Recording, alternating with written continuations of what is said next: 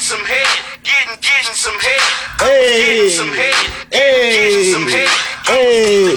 All right, people. That's enough for the little intro. Get y'all minds out of the gutter, man. It's not Freaky Friday yet. All right, everybody, relax. You know what? I'm actually a hypocrite. I can't tell y'all to get y'all minds out the gutter when I titled this "Getting Some Head: Best Decapitations in Horror," and I played the actual song "Getting Some Head." Shout out to who is that on that sample, by the way? I think that is Too Short on the sample, but that song is actually Shauna. So shout out to her, shout out to Luda and DTP, all that good stuff. But you know, we're not talking about music, people. We're not talking about music. Like I said, get y'all minds out the gutter. We're not talking about really orally getting some head. We ain't talking about that. Even though everybody loves a little head every once in a while. Just ask that dude from Beetlejuice, the dude with the shrunken head that's waiting on his number to be called and shit like that. But whatever. All bad jokes aside, what actually made me want to do this episode was I was watching John Carpenter's Vampires, and there's a moment where I think it's Daniel Baldwin who plays Montoya. He holds up a skull to to the Padre, and he's like, "Nothing like a little head, huh, Padre?" And I'm like, I love that line. It's so cheesy. But then I said, what are the best beheadings, decapitations? It's kind of morbid, but I'm like, what are the best decapitations in horror movies? Now, there's a lot of decapitations in horror movies. I remember when the decapitations were they were really shocking to see on screen. And I remember at some point they started to get a little more mainstream, but nowadays it's like you kind of, especially when you watch shit like The Walking Dead, you kind of expect people to get their heads cut off. Now, with that being said, I do have to give, I'm gonna get to my list. I have an honorable mention at the end here. I've got 10 best decapitations in horror, at least for me personally. I've got 10. There's a number 11 that's an honorable mention, but it just dawned on me I did not make this an honorable mention last night when I did my notes. And the fact that I just mentioned Walking Dead decapitations, I have to put this in the forefront before I get into my rankings here. I have to put as a super honorable mention, first mention, the Pike sequence in The Walking Dead. I don't remember I think it was season 9. I don't remember what episode. I think it was called The Calm Before. And that Pike sequence is literally one of the most disturbing, gut-wrenching, shot to the heart moments, well-crafted sequences I've ever seen in my life. Like, I got teary-eyed, no bullshit, during that sequence where they showed all the people get beheaded. Henry was one of them, Enid, Tara, God, what's that girl's name? Frankie, Rodney, I can't remember all the people's names. It's like 10 motherfuckers' heads on the Pike, man. 10 motherfuckers' heads on the Pike. So I have to put that as a, definitely as an honorable mention before we jump into the, best decapitations in horror. Now, I don't know. Don't quote me on this, people.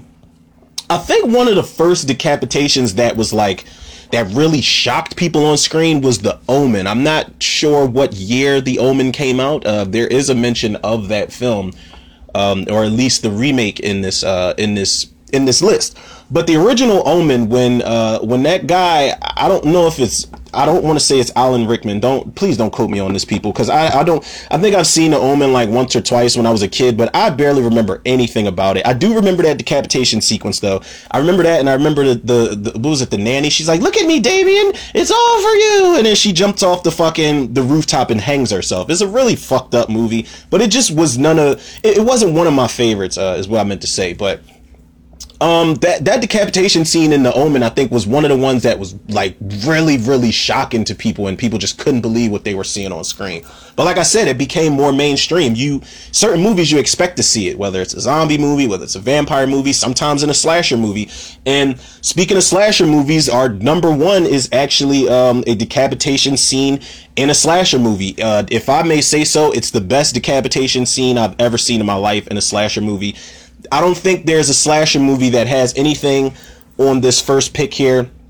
And the first pick for best decapitations in a horror film is Julius, played by V.C. Dupree, which was in Jason Takes Manhattan. That's Friday the 13th Part 8 for the uninitiated. This one, man, this is probably it's actually probably top 3 death scenes in the entire franchise for me, man. I know there's a lot, and I know the Tom Savini purists out there, or even the Martin Becker purists out there, because I know once Tom Savini stepped down, I think Martin Becker was doing the effects for, I want to say part 5, 6, and there's John Carl Buechler purists out there too, who did the special effects for part 7. But this one, man, because you just didn't know what to expect. You didn't know it was coming, and the irony that a boxer gets his fucking head knocked off by Jason Voorhees is just amazing. Shout out Kane Hodder also, who did the knocking of the block off and shit. Now, basically, for the people that don't know, I'm not going to talk about the entire movie, but the plot for this movie is Jason gets resurrected by a boat anchor that hits a power line under the Crystal Lake or some shit like that. He gets electrocuted and he comes back to life, and basically he hitches a ride on this boat and ends up on another boat, the Lazarus, that's going to New York, and it's got a bunch of high school kids on there. Jensen Daggett's the main final girl in the movie. But, Jason's on the boat killing people. Kind of false advertisement for the people that, wanted Jason in Manhattan throughout the entire movie, but it was budgetary constraints and rewrites and stuff like that. But Jason does end up in New York in Manhattan at the end of the movie. But the build up for this scene, for Julius's decapitation scene, is Julius, everybody splits up once they get to New York because they've got to call the cops and find help because Rennie's been kidnapped by 2 fucking, heroin addicts in the alleyway somewhere. So Julius gets to a telephone booth for millennials that is actually a phone that is inside of a booth that has a rotary dial on it. I know it might look like a fossil to you guys, but we're old and we did grow up with phone booths. But Julius is in a phone booth. Jason attacks him, and Julius has nowhere to go but up on the rooftop. So he goes up on the rooftop, and he's got his back against the wall because he can't get down now. He can't jump. It's too high up. So what he does is, he uses everything that he's learned boxing wise, and he just is giving Jason face shots, body shots, combos. He says use the combos, keep the feet light. He's working Jason the fuck out, like to the point where he's hitting him for so long he starts to slip all over the place. He's tiring himself out. He's punching his mask repeatedly to the point where his knuckles start bleeding, and his fatigue kicks in. Like his power bar is literally all the way down if this was a video game. So the moment this happens, Julius he swings one time and he misses. Then he swings another time, and you see he's literally got nothing left in him. He's like Batman when Batman was trying to beat Bane's ass, but he just ain't have nothing for the boy. So, he tells Jason, he's like, take your best shot, you motherfucker. And what happens is Jason grabs Julius by the collar of his Adidas sweatsuit, and Jason winds up and knocks this fucker's head off. Like, it literally spins. The director attached a camera to a Nerf football and threw that shit off the roof. So you've got this POV shot of Julius's point of view, his head rolling off the building.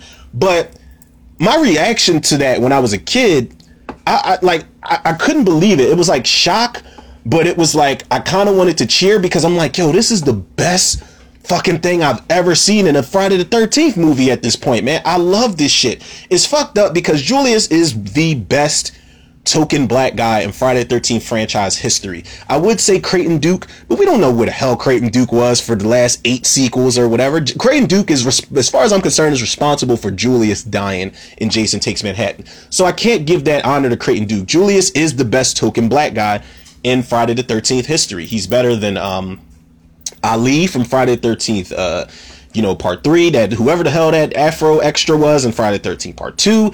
He's better I do like Demon Miguel A. Nunez. I do like Reggie the Reckless, and I do like Vernon Washington, the one that played Gramps in Friday the 13th A New Beginning. Friday the 13th A New Beginning had the most black folk, now that I think about it. It's one of the reasons why it's the most underrated Friday the 13th movie. This is, take that with a grain of salt when I say that, because I know during my commentary, which y'all can check out for Friday the 13th part 7, I did say that that's the most underrated entry, but part 5 has a special place in my heart, man. But nonetheless, man, Julius's decapitation scene, I had to make that number 1 because Jason, the fact, I don't know if he was just impressed by the fact that this kid is real. This is the first person who's real, since Tina Shepard, who's actually held their own against me. So I'm gonna just let him do it. I'm gonna let him tire himself out, and then I'm gonna knock his fucking block off. Killer Clown style. That's exactly what Jason did. It deserves to be the first mention on this list of best decapitations in horror ever. Number 2, is way more viciously executed, man. And effects wise, it does look a hell of a lot better than Julius's decapitation scene. Now, number 2 is Santana, who was played by Jordi Mola, and this movie was Riddick. The third movie in the in the Riddick franchise. First was Pitch Black, then it was The Chronicles of Riddick, which I was not a fan of at all. And then there was Riddick, which kind of brought it back home. It felt more like Pitch Black, but they put a little more flair on it. Jordi Mola, funny thing about him is I don't know if he knows how to play anything but a villain. Just a menacing, imposing ass villain, because he was Johnny Tapia in Bad Boys 2, and he's like, listen to me, you Russian punk, I will sever your head in my mama's garden, or whatever he said in fucking Bad Boys 2. I know he was racist as fuck in that movie, but he plays the villain Santana in Riddick. I'm pretty sure that was him in Colombiana, the one that Zoe Saldana was going after. But anyway, the plot basically for Riddick is kind of the same thing as Pitch Black. That's why I said they brought it home. Riddick is basically surviving on this planet. He's being hunted by these I can't really call them police. I don't remember what the hell they are. They're like militia or soldiers or something like that. So when they find out, Riddick even says it. He's like, I'm not the one you should be afraid of. And when they find out that the threat is much bigger than Riddick, this guy that they're supposed to, detain, then they all have to work together with this guy in order to survive these nasty ass monster scorpion spider creatures. I don't know what the hell those things are, but they're nasty as shit and they're plucking people off. Now, the build up for this scene, I think Riddick is chained up in the room amongst all the soldiers. And there's one guy, I can't remember the actor's name, who's about to, he's about to unlock his shackles. And then everybody's kind of like at odds, because Katie Sackhoff wants to help when Jordi Mola, Santana comes up and he puts a machete to the guy who's trying to free Riddick. He's like, I don't think that's a good idea, or whatever he says. So the guy, he backs off. He doesn't let Riddick go. And, Dave Bautista's in the movie, Katie Sackhoff. She wants to help, and Dave Bautista grabs her. He's like, let's sit this one out. And everybody else is kind of just standing by while Santana, he's ready to kill Riddick at this point. And, I think he asked Riddick something along the, don't quote me on these lines either, people. It's been a while since I've seen it. But he asked Riddick something like, any last words? And Riddick tells him, you go in the next 5 seconds. So what happened is when Santana raises the machete to kill Riddick, he kicks him in his chest. And he kicks him all the way, against the room, and he falls into the wall. And the machete flies up into the air. The machete goes up into the ceiling. And when it drops, Riddick catches it. It's a really, I don't know if they did this practically. I doubt it, because the effect is just too motherfucking good. The machete falls and Riddick catches it literally like on his foot or on his ankle, and he balances it. So what he does is when Santana's getting himself together, standing upward rather, Riddick kicks the machete up, and he flips the machete up and kicks that shit towards Santana's head, and it goes right into his mouth and cuts his fucking head off. But he stands there at some point. Now, the impact, the sound effect is what got me. So my reaction, as soon as that shit goes into his face, I mean, it was coming because you saw that in some of the TV spots, but they cut it at the right time when the machete is about to make impact on Santana's face. So the sound it makes, it sounds way too realistic, man. Not that I've ever seen or heard somebody get their head cut off in real life. Actually, you know what? I have too much internet research, in my high school years. Please don't ask. It was so fucking traumatizing. But the impact is crazy. There's like a big blood splatter, and he stands there for a second with the machete like embedded in his mouth and is stuck in the back of the wall. But the top of his head, here we go with the Terrence and Phillip Dial shit again. The top of his head slides off, and Riddick kicks a bucket, glass bucket over to him, and his head slides off into the bucket. And when it hits the bucket, the impact, again, it sounds real. That's one thing that I feel like a lot of horror movies get wrong, is the weight of a severed head. It's not supposed to be like paper mache. So when that head hits the glass bucket, it's got a lot of weight to it. And then everybody else has their reactions to it. They're all shell shocked. And Dave Bautista's like, yeah, let's cut him loose. And then Katie Sackhoff's like, yeah, that was 5 seconds. And Riddick tells them, like, I like to be a man of my word. He wanted to cut that motherfucker's head off. He's going to cut his head off. That is hands down. I had to put that second, because that's hands down one of the most vicious, not just entertaining or shocking, but it's vicious as shit, man, because it's like one of the most realistic decapitation scenes I've ever seen in my life, man. It's so insane. Now, number 3, This is another realistic decapitation scene, and I haven't seen this movie in a while either. So I can't be very, very specific as opposed to what cuts this guy's head off, but I can kind of break it down so that it can forever be broke. But number 3 is Keith, played by David Thewlis, and this was in the Omen remake, which came out in 2006. Now, I've only seen this movie, I think I saw it once when it came out, and I saw it again a couple years after that. Now, the only thing, I'm not gonna lie to y'all, that attracted me about this movie, that drew me into this movie, was Liev Schreiber, playing the father. You know, Julia Stiles and Liev Schreiber were the adoptive parents of Damien, or I don't know if did they adopt him, or was he born that way? I don't fucking remember. The Omen was never my twist, people. Please don't judge me if I get the plot points wrong. Basically, the plot is the kid is the devil incarnate. And it's more, Damien's responsible for all this shit, but this movie plays out, and the original movie as well, plays out like Final Destination, because it's more so these accidents that are killing these people. Whether it's a dog attack, whether it's somebody getting their head cut off, whether it's it's more like Final Destination. So they really amped that up in 2006 in the remake. But that's basically the plot. There are these strange and fatal occurrences that happen, and they're all pointing towards Damien, like, your son's the fucking devil. We need to get his ass up out of here. Like, we need to kill him, type of thing.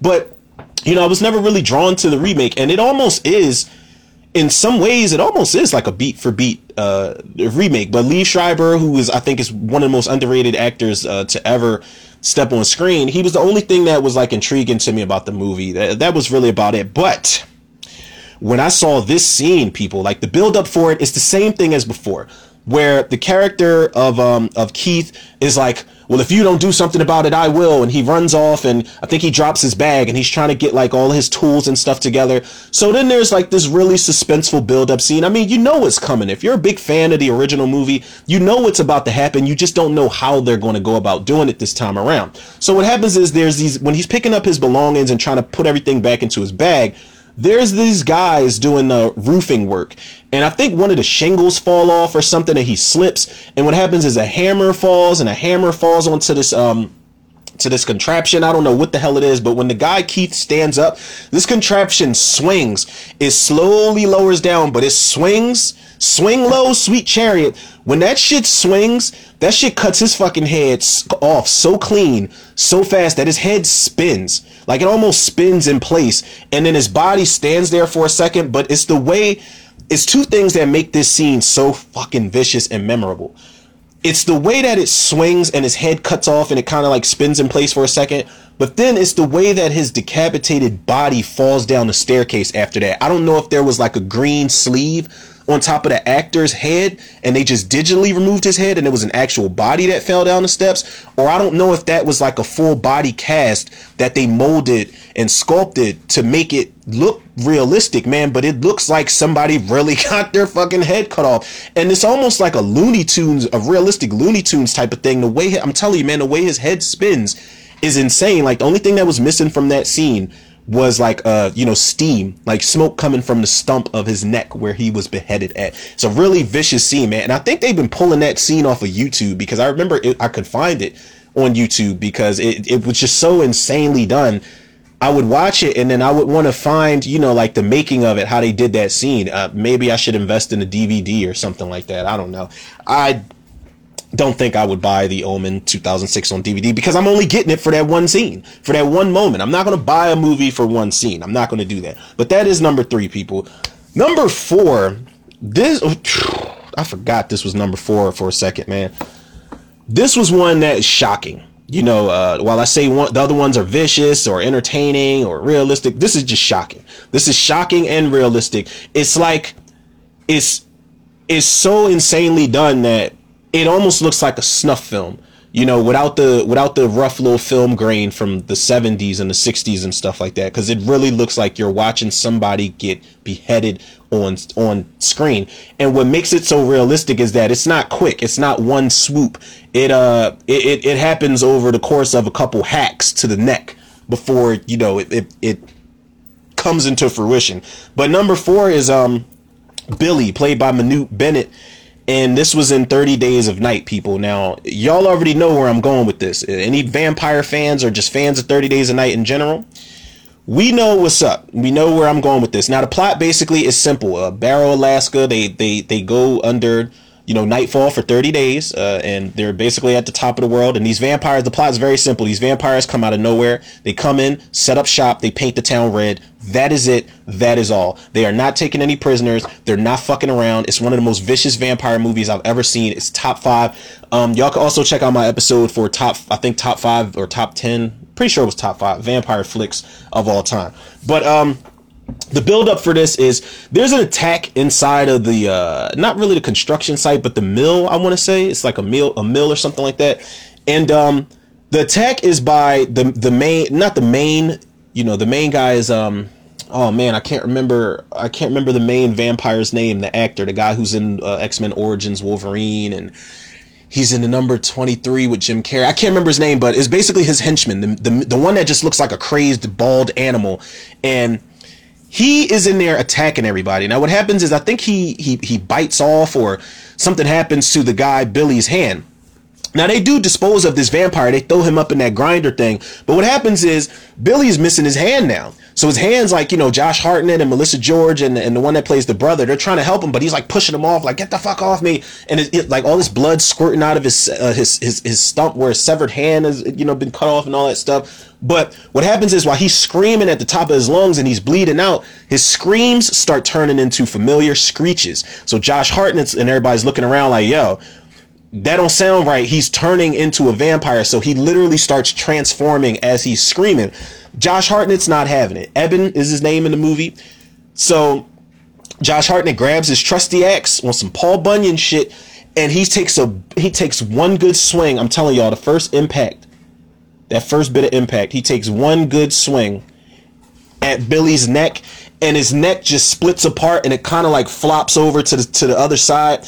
And Josh Hartnett is still hacking and hacking and hacking. And they cut away at some points, but they show it a couple times where he's still hacking, trying to get past the spine. And oh, fuck. This shit is vicious, man. 30 Days a Night is unapologetic in its violence, man. And, excuse me, that's one of the reasons I love that movie. And that's one of the reasons why that is one of the craziest scenes in the entire film. Because you see severed heads in the beginning of the movie. There's a guy whose head is put on a pike in the snow.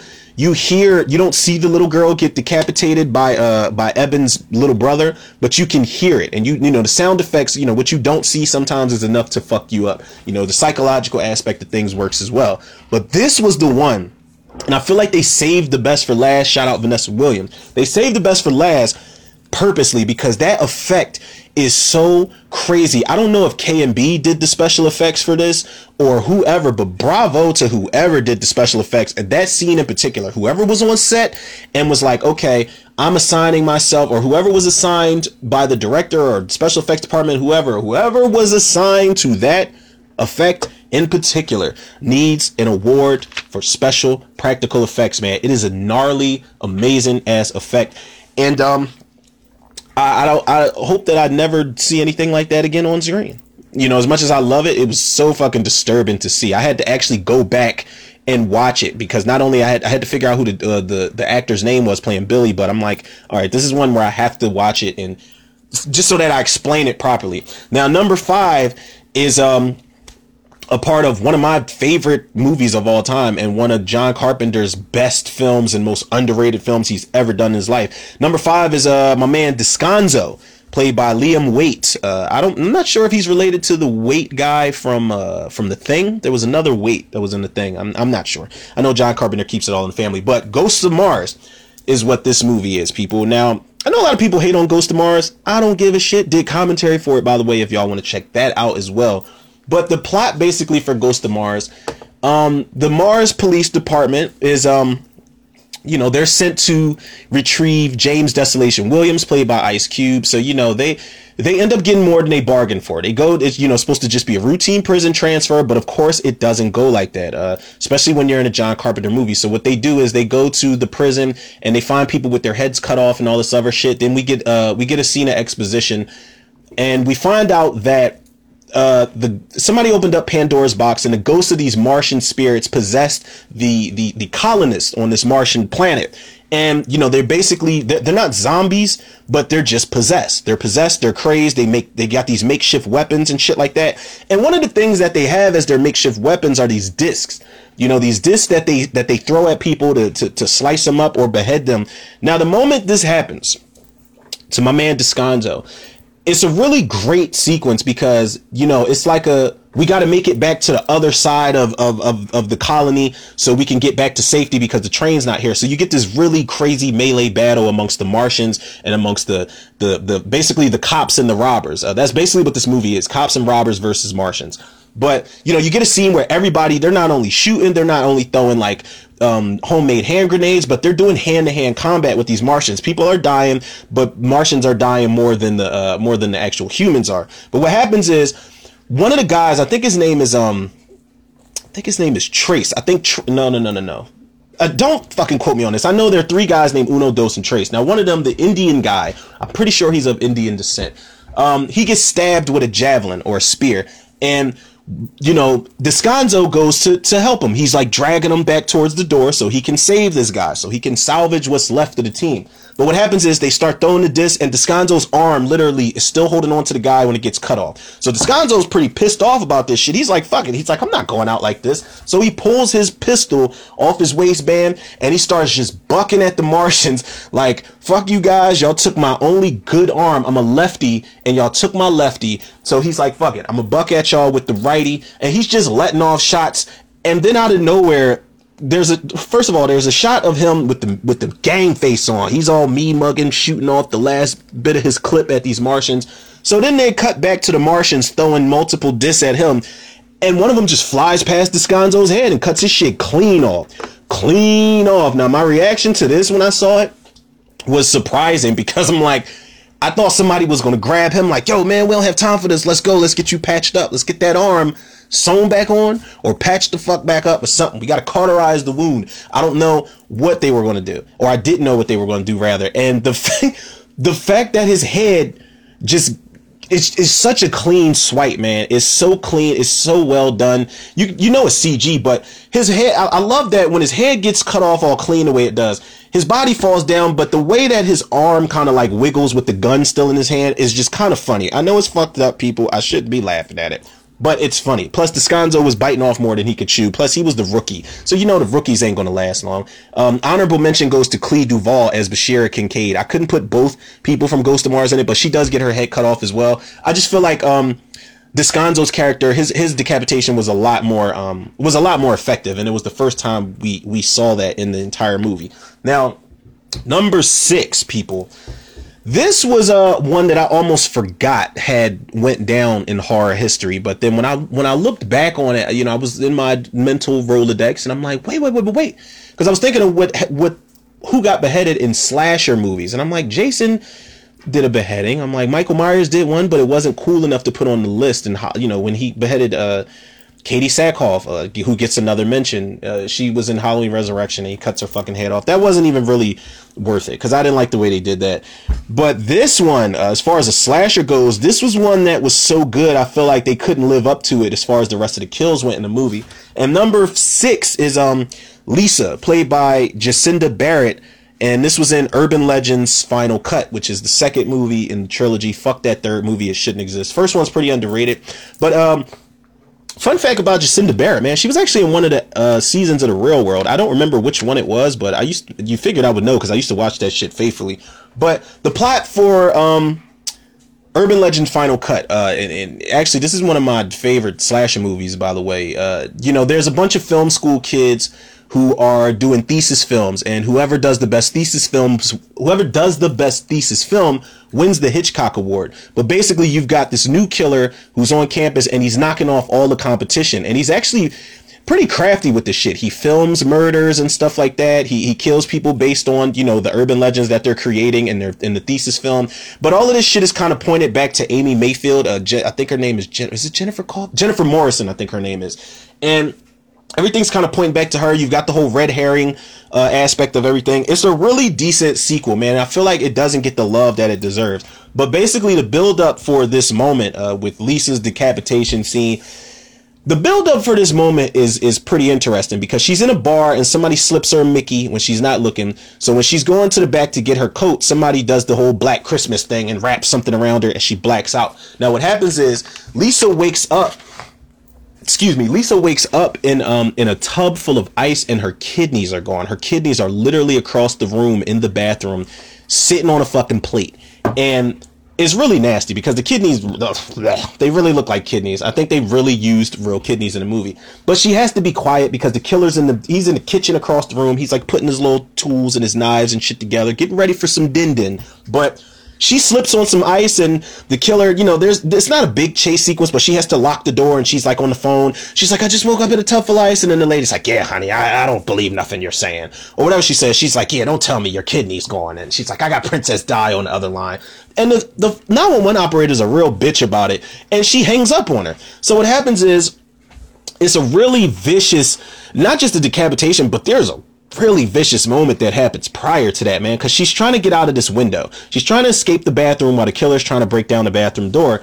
And what happens is, mind you, she's still got the incision on the side of her where her kidneys have been removed. So she's like halfway out the window, her upper torso. What the fuck am I, from Boston or something like that? Why did my voice just get like that? Her upper torso is hanging out the window. So there's a big ass German Shepherd out there. So she really can't fuck around because she doesn't want to get her head bit off and or killed at the same time by this killer. So the killer grabs her and she's putting up a hell of a fight. But what he does is while she's like struggling, he digs into her incision and starts pulling the skin back. It's a really nasty shot, man. Oh my God. While the first Urban Legend didn't really go super hard with the violence, this one scene alone is like cringeworthy, man. He pulls that shit back and then she's still putting up a good fight. She's fighting a good fight, trying to stay alive, like the Bee Gees and stuff like that. But is that the Bee Gees song, Staying Alive? Don't quote me on nothing, people. Y'all know I don't know what I'm talking about half the time. But what happens is he grabs her, he turns her around the opposite direction and he pulls her back into the window. But when he pulls her, she grabs the window, and when she grabs the window, she breaks it off. So there's nothing but the exposed, the broken off shard. So she's still screaming, but then she stops and her eyes widen because the killer grabs the top of the window and he slams that shit down on her neck and her head just drops to the ground. And then the dog finally starts barking and he's like sniffing it. But what makes everything even nastier, what caps this off, and this is why I said they never lived up to this kill in the movie. The killer grabs the kidney, throws it out the window, and the dog eats it. And then they just got this shot. It's like a fade out shot of the blood just dripping on the window shard. And I'm just like, ugh. That kill is so good. It's the best kill in the entire movie. And I feel like they probably should, if they were going to open strong with a kill like that, then you had to get a better kill afterwards. And I feel like nothing that they did lived up to that opening kill in the entire movie, man. Nothing at all. And, shout out to, I'm mad as shit I can't remember the director for Urban Legend 2. I will tag everybody to this. Everybody involved. The director, the writer, the decapitee. Is that a word? I just figured it was a word. The person that gets decapitated. I call him a decapitee. I don't know. Some morbid shit I'm into, people. Now, number 7. Number 7 is actually another underrated movie, which I also mentioned in my top 5 vampire movies. Number 7 is Marcus, who played by Omar Epps in Dracula 2000. Now, Dracula 2000, I know a lot of people don't like that movie, but this is probably the most tolerable, other than 300, Gerard Butler has been for me. I'm nothing against the guy. I'm just not the biggest Gerard Butler fan. I know everybody likes Olympus Has Fallen and Angel Has Risen and all that crazy shit. They like Geostorm and The Bounty Hunter and all that stuff. I'm not really. You know what? I'm lying. And I like Law Abiding Citizen. He was great in that movie as well. And I also liked him in goddamn, what's the movie with 50 Cent? There's a movie with 50 Cent and Den of Thieves. He was great in that movie too. So I can't say that I don't like anything he's in, but Dracula 2000 was, I think, the first movie I saw him in, and is definitely one of my favorites. Now, the plot for Dracula 2000, Omar Epps, like I said, he plays Marcus. Him, Jennifer Esposito, Lachlan Monroe, Sean Patrick Thomas, A bunch of them break into a museum that Matthew Van Helsing works at, and you know they're looking for gold and crown jewels and stuff like that, the Holy Grail. But basically, what they end up finding is that there's a room there's a coffin in this room, and they think that the crown jewels are in there. But once they move the coffin, they find out that this room is heavily guarded by traps. So there's a couple people that die, but basically they take the coffin, they put it on their plane, and they awaken Dracula in the year 2000, hence the title. And Dracula goes looking for Mary Van Helsing, you know, to take her as his bride and all this other shit. He does what Dracula does, man. He fucks a couple chicks in the midst of everything, you know, bites a couple necks. He does what Dracula does, man. It's a decent movie. It's a good way to bring Dracula into the new millennium, I think. Now, the build up for this scene has a lot to do with Johnny Lee Miller, who plays goodness gracious, what is his name? Simon. He plays Simon. Now, Simon and Omar Epps' character Marcus have had a run-in prior to this sequence right here. They had a run-in where Omar Epps wakes up as a vampire, and then, you know, he attacks Johnny Lee Miller. And Johnny Lee Miller, he's got a cross with a knife in the inside of it. So he stabs him in his eye. Omar Epps jumps out the window. He scurries away.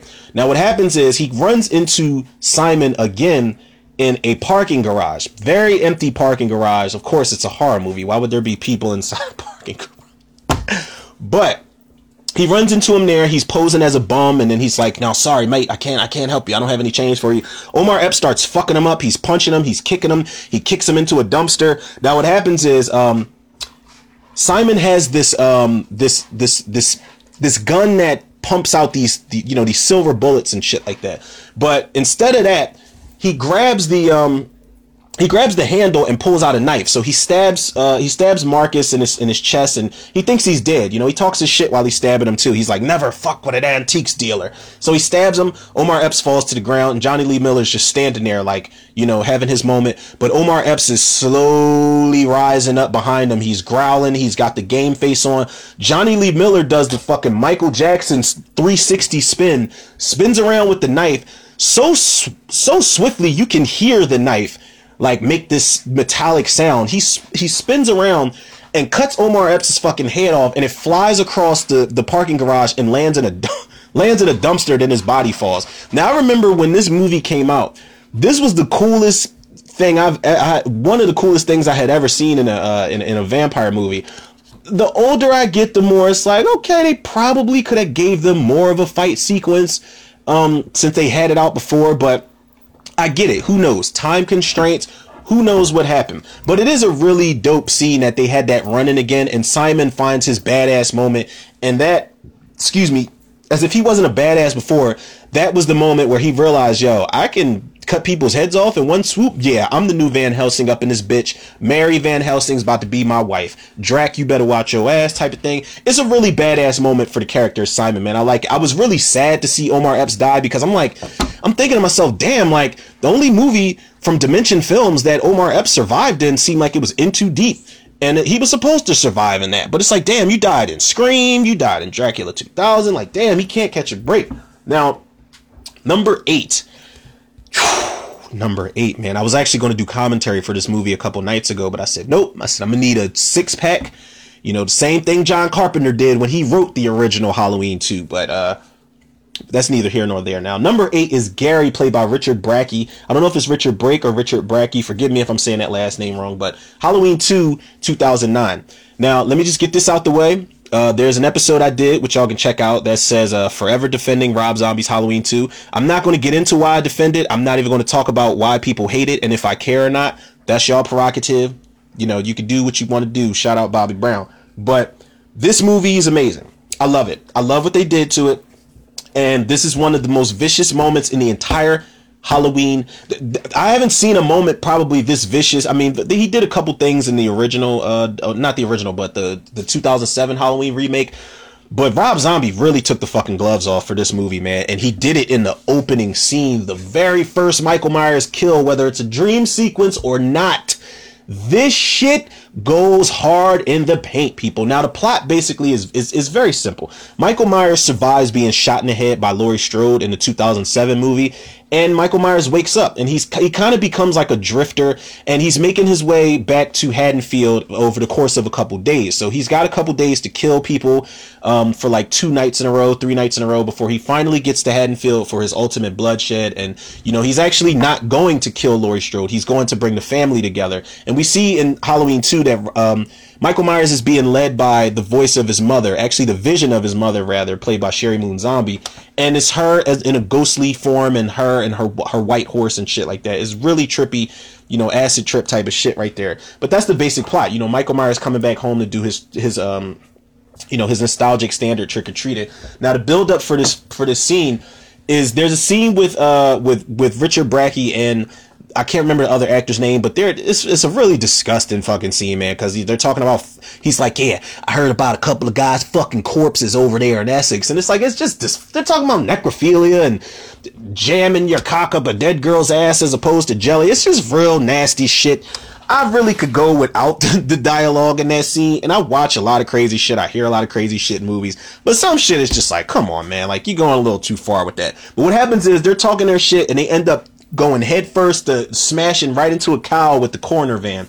So the one guy who's driving, his shit's all mangled, his jaw's hanging all off his face, his shit's all smashed up. He's a done deal, man. That's a wrap. That motherfucker is DOA. But Richard Bracke's character is actually still alive. Now, the way that he displays how much pain he's in, it's like he's got internal bleeding. You know, his chest cavity's all fucked up. So he's just like spitting out blood, and he just keeps saying fuck 1,000 times over and over and over. But what happens is Michael Myers wakes up and he kicks the back doors open on the in the coroner van, and he steps out. And it's a real badass moment because it's in slow motion when they actually show him in full walking around to the side of the coroner van. And he picks up a big ass shard of glass from the accident. And Richard Bracke, I love the reaction on his face where he thinks he's getting help, but he doesn't say anything, but he looks up at Michael Myers, and his face basically says like, holy shit, you're the guy we just put in there that just got killed. So he grabs Richard Bracke by the head, and you can hear it. He starts cutting through his neck. Oh my God. I'm telling you, if they never would have even showed the insert shots of him cutting through all the tendons and the spine and all that shit, cutting his head off, it probably still would have worked just based off the sound effects alone and just you leaving it to your imagination. But they do insert shots of Michael cutting through his neck with the shard of glass, and you can hear it. Literally sounds like glass cutting through something. And then, you know, he picks his head up and he holds it, and it's a really dope ass severed head that they do. I don't know if K&B did the effects for that or if it was Wayne Toth. I'm not sure, but it's a really good effect. It's a really vicious moment. And I remember, I will never forget my reaction to seeing that. The very first time I saw Rob Zombie's Halloween 2, when Michael Myers cuts that motherfucker's head off, I got comfortable in my seat. I think I was in my stoner phase in 2009. I had a blunt, I had some beers, and I sat back. I sat back in my chair. I said, "Oh, that's what we doing? Okay." I said, I'm with it. Let's go. I let me put my cinematic seatbelt on right the fuck now, because I am ready for whatever Rob Zombie's about to throw at us. When you cut someone's head off with a shard of glass, first of all, not just when Michael Myers, the greatest slasher of all time, cut somebody's head off with a shard of glass in the opening sequence of a film, I said, oh my God, this is the most badass Michael Myers shit I've ever seen since Halloween 6. You know, since he was so vicious in that movie. But man, oh my God, man, I was ready. I was ready for whatever, and actually ended up enjoying the movie. Now, I don't know. We would have to ask Rob Zombie or something. Like, is there confirmation that when Michael wakes up in that corner van, is that the dream sequence, or does the dream sequence start when Laurie wakes up in Haddonfield Memorial Hospital? I'm not sure. The world may never know. We should probably ask Mr. Owl or some shit like that. Now, number nine, people, is another one of my favorite zombie movies ever made. It's crazy underrated, and I'm mad that I didn't have the appreciation back then that I have for this movie today. And number 9 is Torres, played by Tasso Stavrakis. Hopefully, Stavrakis from Day of the Dead, 1985. Now, the plot for Day of the Dead, 1985, it's simple. You know, it's basically civilians, scientists, and soldiers versus zombies. But the zombies aren't really, this was the one where we see once again really in full that the zombies aren't really the threat here. It's more so the people in this missile silo, which is where they've seeked refuge at. It's the people in the missile silo who can't really band together long enough to survive, and they can't coexist amongst each other. So the zombies are just like the added bonus as far as the fuckery goes. But it's basically, you know, they're trying to find a cure and they're trying to do science, and they find out that the zombies are actually getting smarter. The zombies are evolving, and that's basically the plot for the movie. You know, overall, it's, you know, the soldiers are the assholes, and it's really everybody else versus the soldiers, and then versus the zombies after that. So that's really what it is. Now, the build up for Torres's death scene. Now, Torres was a fucking asshole. He was a flunky for Captain Rhodes. Rest in peace. Shout out to Joe Pilato. But he was a flunky, man. I didn't like him. The only one that had redeeming qualities as far as the asshole soldiers was Steele. Rest in peace. Shout out to that actor too, because I think he passed away as well. Now, what happens is there's a character by the name of Miguel.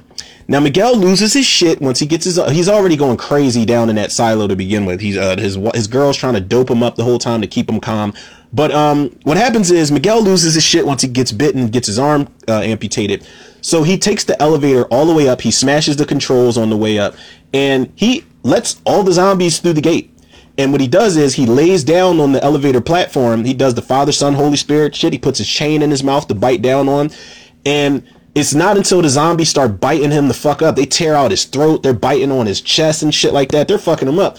So he's dying at this point. So it's not until that he knows that he's literally on the brink of death that he presses the elevator button and lets all the fucking zombies into the underground bunker, into the missile silo, yo.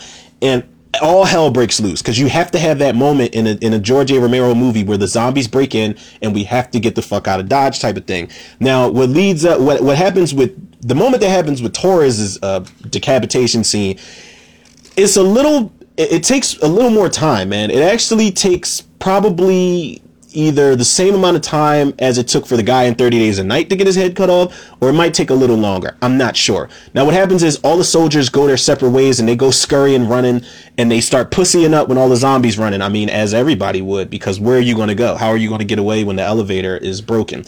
And Torres basically is like hiding behind some like crates or whatever he's hiding behind, just running around. And then the zombies come behind him and try to grab him, so he jumps over the crates, and then the zombies try to grab him that way, and then he turns around and lies on his back, and the zombies literally are all around him. So he knows it's a wrap, so he can't do anything but scream. Now, the crazy thing about this is there's a zombie with 2 fingers digging into his eyes.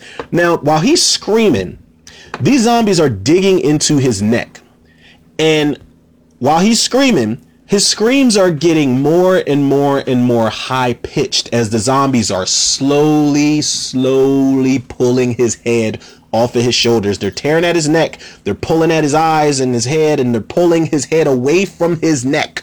But what makes this disturbing is the fact that his screams get higher and higher pitched. And Tom Savini actually explains it during the commentary, and he says that what would happen if you get beheaded that way, and he said your vocal cords would stretch. I don't know if he said he was taking a couple liberties with that effect and the sound effect, but he said that he would imagine the vocal cords would stretch and your voice would start to sound a little differently. And I'm just like, oh my God, man, how awful that must be. And then his body's still moving. Once they get the head off, the mouth is still moving. The mouth is still moving on the severed head. And once that happens, his body's still shaking and the zombies are still digging into the stomach. It's really nasty stuff, man. I think he gets it. He might get it the worst out of all his, all of his fellow soldiers that get fucked up in the movie to the rest of the movie, man. But it's a really, really good scene. There's actually a small little nod to that maybe in the Day of the Dead remake. I think it was in 2008. It's not a good movie, people. It's not. But, the character that plays Bub, he was human at some point. I think his name is Bud Crane. When he turns into a zombie, he tries to save the humans, and the zombies actually pull his head off in somewhat the same fashion as that. I'm not sure. That's a nod. I don't know. We would have to ask Steve Miner all that. I don't even know if he wants to talk about it. Now, number 10, like I said, there will be an honorable mention here. Actually, let me do the honorable mention right now before I get to my final well-deserved mention of the best decapitation in a horror movie. My honorable mention is Dalton, played by John Abrams in House of Wax. I think that remake came out in 2007 or 2008. I want to say no later than, but Dalton, That is a really, first of all, it's an underrated ass movie. They made it into a slasher movie. They turned Vincent Price's classic into a straightforward, really creative and really vicious slasher. And the director of House of Wax is actually directing Black Adam with The Rock, DC's movie. And the director of that is Jaume Collet Serra. Now, the movie, the plot is basically the kids, of course, they get their wires crossed as far as movies go because they take a wrong turn and then they end up in the backwoods somewhere. But what happens is there's a literal house of wax. It's literally made of nothing but wax. But what they don't know is that the people underneath the wax, there are really people underneath these wax figures. And there are two killers in this town. There's one named Bo and there's one named Vincent, who were conjoined twins, but they were separated at birth type of thing. So what Vincent does is he wears this wax mask that's really fucking creepy. It's one of the creepiest horror movie masks. I think I'll do an episode based on that. But it's one of the creepiest horror movie masks next to Michael Myers and the Cupid cherub mask from Valentine.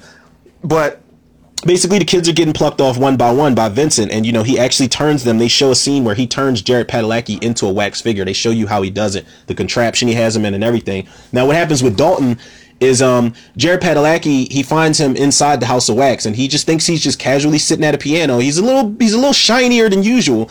And he's just sitting in place, and he's like, Wade, what are you doing, man? Everybody's waiting for you. We gotta get up out of here. And Wade does not move. So he touches his face, and he sees it's like this nasty wax type of material. So he starts peeling at his face. Why Dalton does this shit, I don't know. It's the dumbest fucking decision one of the dumbest decisions somebody makes in this movie. So he keeps peeling at his face, and he sees that the more he peels, the more he's peeling off his actual skin.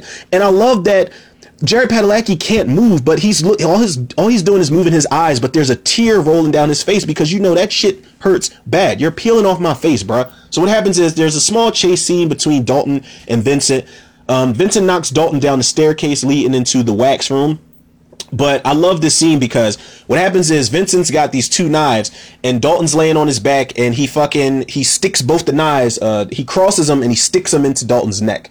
And you don't really see it. You just see this shot of the knives stuck into the ground. So you see the shot's still going on and you see Vincent walk around and grab Dalton by the bottom of his legs. And when he pulls Dalton's body, you see both the knives move and you can hear the head detach from the body, but the knives are still stuck in the ground, crossing over each other. Dalton's head turns over to the side, but his eyes blink a couple times. And you could tell it's like they digitally removed John Abrams' body from it. You can tell, but the way his head tilts over to the side and his eyes blink for a couple last times, it's really unsettling, man. I didn't expect that. And like I said, man, I recommend House of Wax if you want a straightforward slasher and you're not a real purist of the Vincent Price original, or even if you are a purist of the original and you want something completely different, I definitely recommend the House of Wax remake. Now, the moment we have all been waiting for, people, the number 10 best decapitation in a horror movie.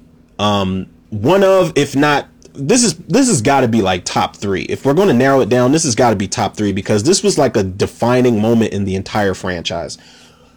Number 10 is Michael Myers, played by Chris Durand in Halloween H2O. Now, don't get me wrong. And if y'all don't believe me, there's an episode I did and it's called Why H2O Does Not Get a Pass From Me. Don't get me wrong. Halloween H2O has got so many fucking problems to it. There's a lot of problems with the writing.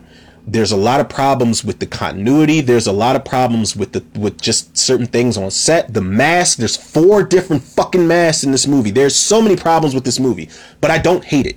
I can't front like this movie is not a well-grounded film. It's certainly a lot better written than what came before it and what came after it. And that's not no diss to Daniel Farrens. I love Halloween 6, but as far as like a straightaway plot premise type of thing goes, Halloween H2O is way better. Halloween Resurrection is just a fucking mess. We won't even touch on that. I've done plenty of episodes bitching about that movie. But H2O's got a lot of problems, but this has to probably be, this is top 3 endings in the entire Halloween franchise, if not the best ending in the Halloween franchise. That remains to be seen. I have to really sit down with the franchise in order to fully say and positively say and stand on it that this is the best ending in Halloween franchise history. I don't know. Maybe we'll see. Halloween Kills might have a crazy ass ending. Halloween Ends might have the best ending. We don't know. We shall see, people. The plot for this movie, they took out Halloween's 4 through 6, and they went back to the drawing board. They only are including Halloween 1 and 2 in this. So Jamie Lee Curtis has faked her death. She has changed her name, her entire identity, and she moved to Summer Glen, California, and she's the head mistress at Hillcrest Academy. Now, she's got a son, Josh Hartnett, but what happens is Michael Myers breaks into Marion Chambers. They call her Marion Whittington for some reason in this movie, but continuity, schmontinuity. So he breaks into Marion Chambers' home, he kills her, and he finds all the information. He finds the file on Laurie Strode, so he tracks her down. How Michael Myers drove to Summer Glen, California from Langdon, Illinois in such a short period of time beats the fuck out of me. I don't know. Like I said, continuity, schmontinuity, who cares at this point? I do, but we're not going to focus on that. So Michael Myers tracks her down and he does his routine trick-or-treating in the movie. And basically, the build-up for this moment, man, you've got this really crazy finale where you kind of think Michael Myers is done for, but then they do that close-up shot of the paramedic zipping Michael Myers up in the body bag. Jamie Lee Curtis, Laurie Strode, knows that he's not dead. She grabs the axe off of a police car. She grabs the gun off of a policeman. And when they load him up in the coroner van, she jumps in the driver's seat and she drives the fuck off. She's like, nope, I'm gonna take care of this once and for all. I'm not sure where she was going. She probably wanted to stop at like IHOP or some shit and like get something to eat because it's been a long night. I'm not sure. But what happens is Michael Myers wakes up in the body bag, and she hits the brakes when he comes at her, and he flies through the windshield, and then she drives towards him, crashes into him. They have a stare down before she drives off a fucking cliff. And, the corner van smashes Michael Myers between a tree. So he's pinned between a tree. He's incapacitated at the moment. Laurie Strode's still very much alive. She's all banged up. She's spitting up blood and stuff like that. But she's doing all right. She's holding on for dear life. Now, what happens is she calls Michael Myers' name. He looks up and he puts his hand out to her, like on some help me. I'm sorry that I murdered everybody over the last 20 years and shit. So you get this really soft, unexpected moment where Laurie kind of just looks down and starts like whimpering. She almost feels bad for her brother. I don't know. Maybe she felt like, well, it wasn't his fault. Maybe it was the man in black. Maybe it was Mrs. Blankenship. Maybe it was just bad parenting. She doesn't know what it is. And there's a moment where she really feels bad for Michael Myers. And I remember people reacting to this and they were just like, absolutely not. Like, you got to be fucking nuts to sympathize with this maniac right now. And she puts her hand out, but they make sure, I'm telling y'all right now, I don't know if y'all heard that, but my dryer just went off and that shit scared the fuck out of me, man. It was the jump scare that I needed for being so serious and goofing off in this episode. But they make sure to